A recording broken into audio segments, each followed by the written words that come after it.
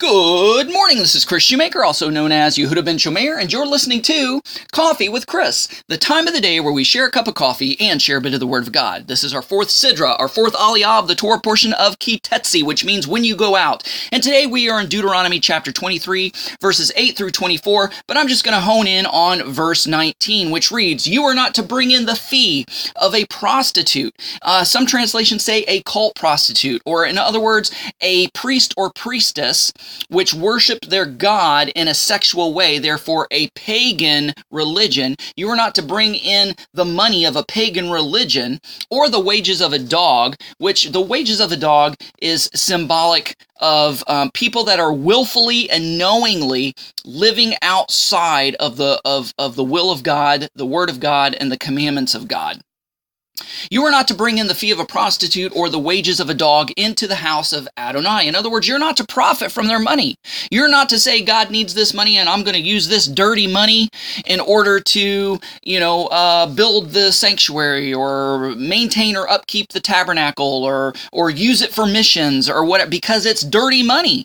It's blood money. It's just the same where when Judas hung himself and he threw the money that he received by betraying Messiah Yeshua, and the Pharisees are like, well, we can't use this money for the temple. It's blood money. It's the cost of somebody's life. So the best we can do is use it to buy a field to where we can bury foreigners in. And so, you don't use dirty money. You don't use blood money. You don't use mob money. When I read this verse, you are not to bring in the fee of a prostitute or the wages of a dog into the house of Adonai your God for any vow, for both of these are detestable. It's an abomination to Adonai your God. This always reminds me of those mobster movies, whether it's the Italian mob or the Irish mob or what have you. They seem to all be somehow connected to the Catholic Church, and they're big donors to the church that they go to. Why? Because they always want the blessing of the priest. They always want to feel and believe and think that God is on their side, even though they're doing things that totally contradict the Word of God.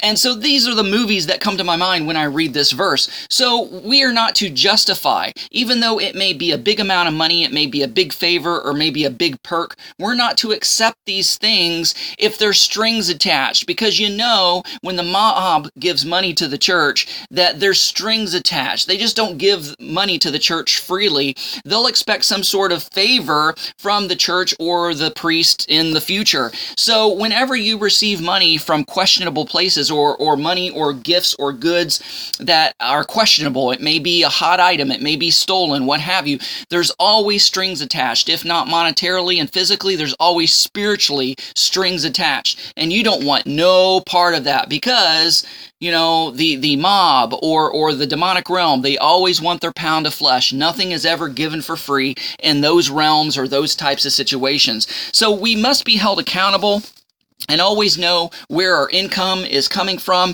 and knowing that things are on the level and above board. And so that maintains the integrity not only of ourselves personally, but of the faith that we represent.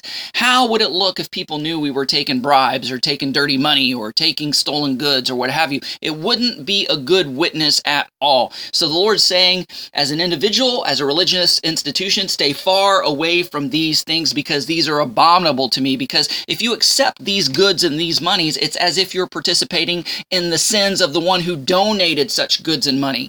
Guys, thanks so much for listening. Go out there and have a great day. Shalom and God bless.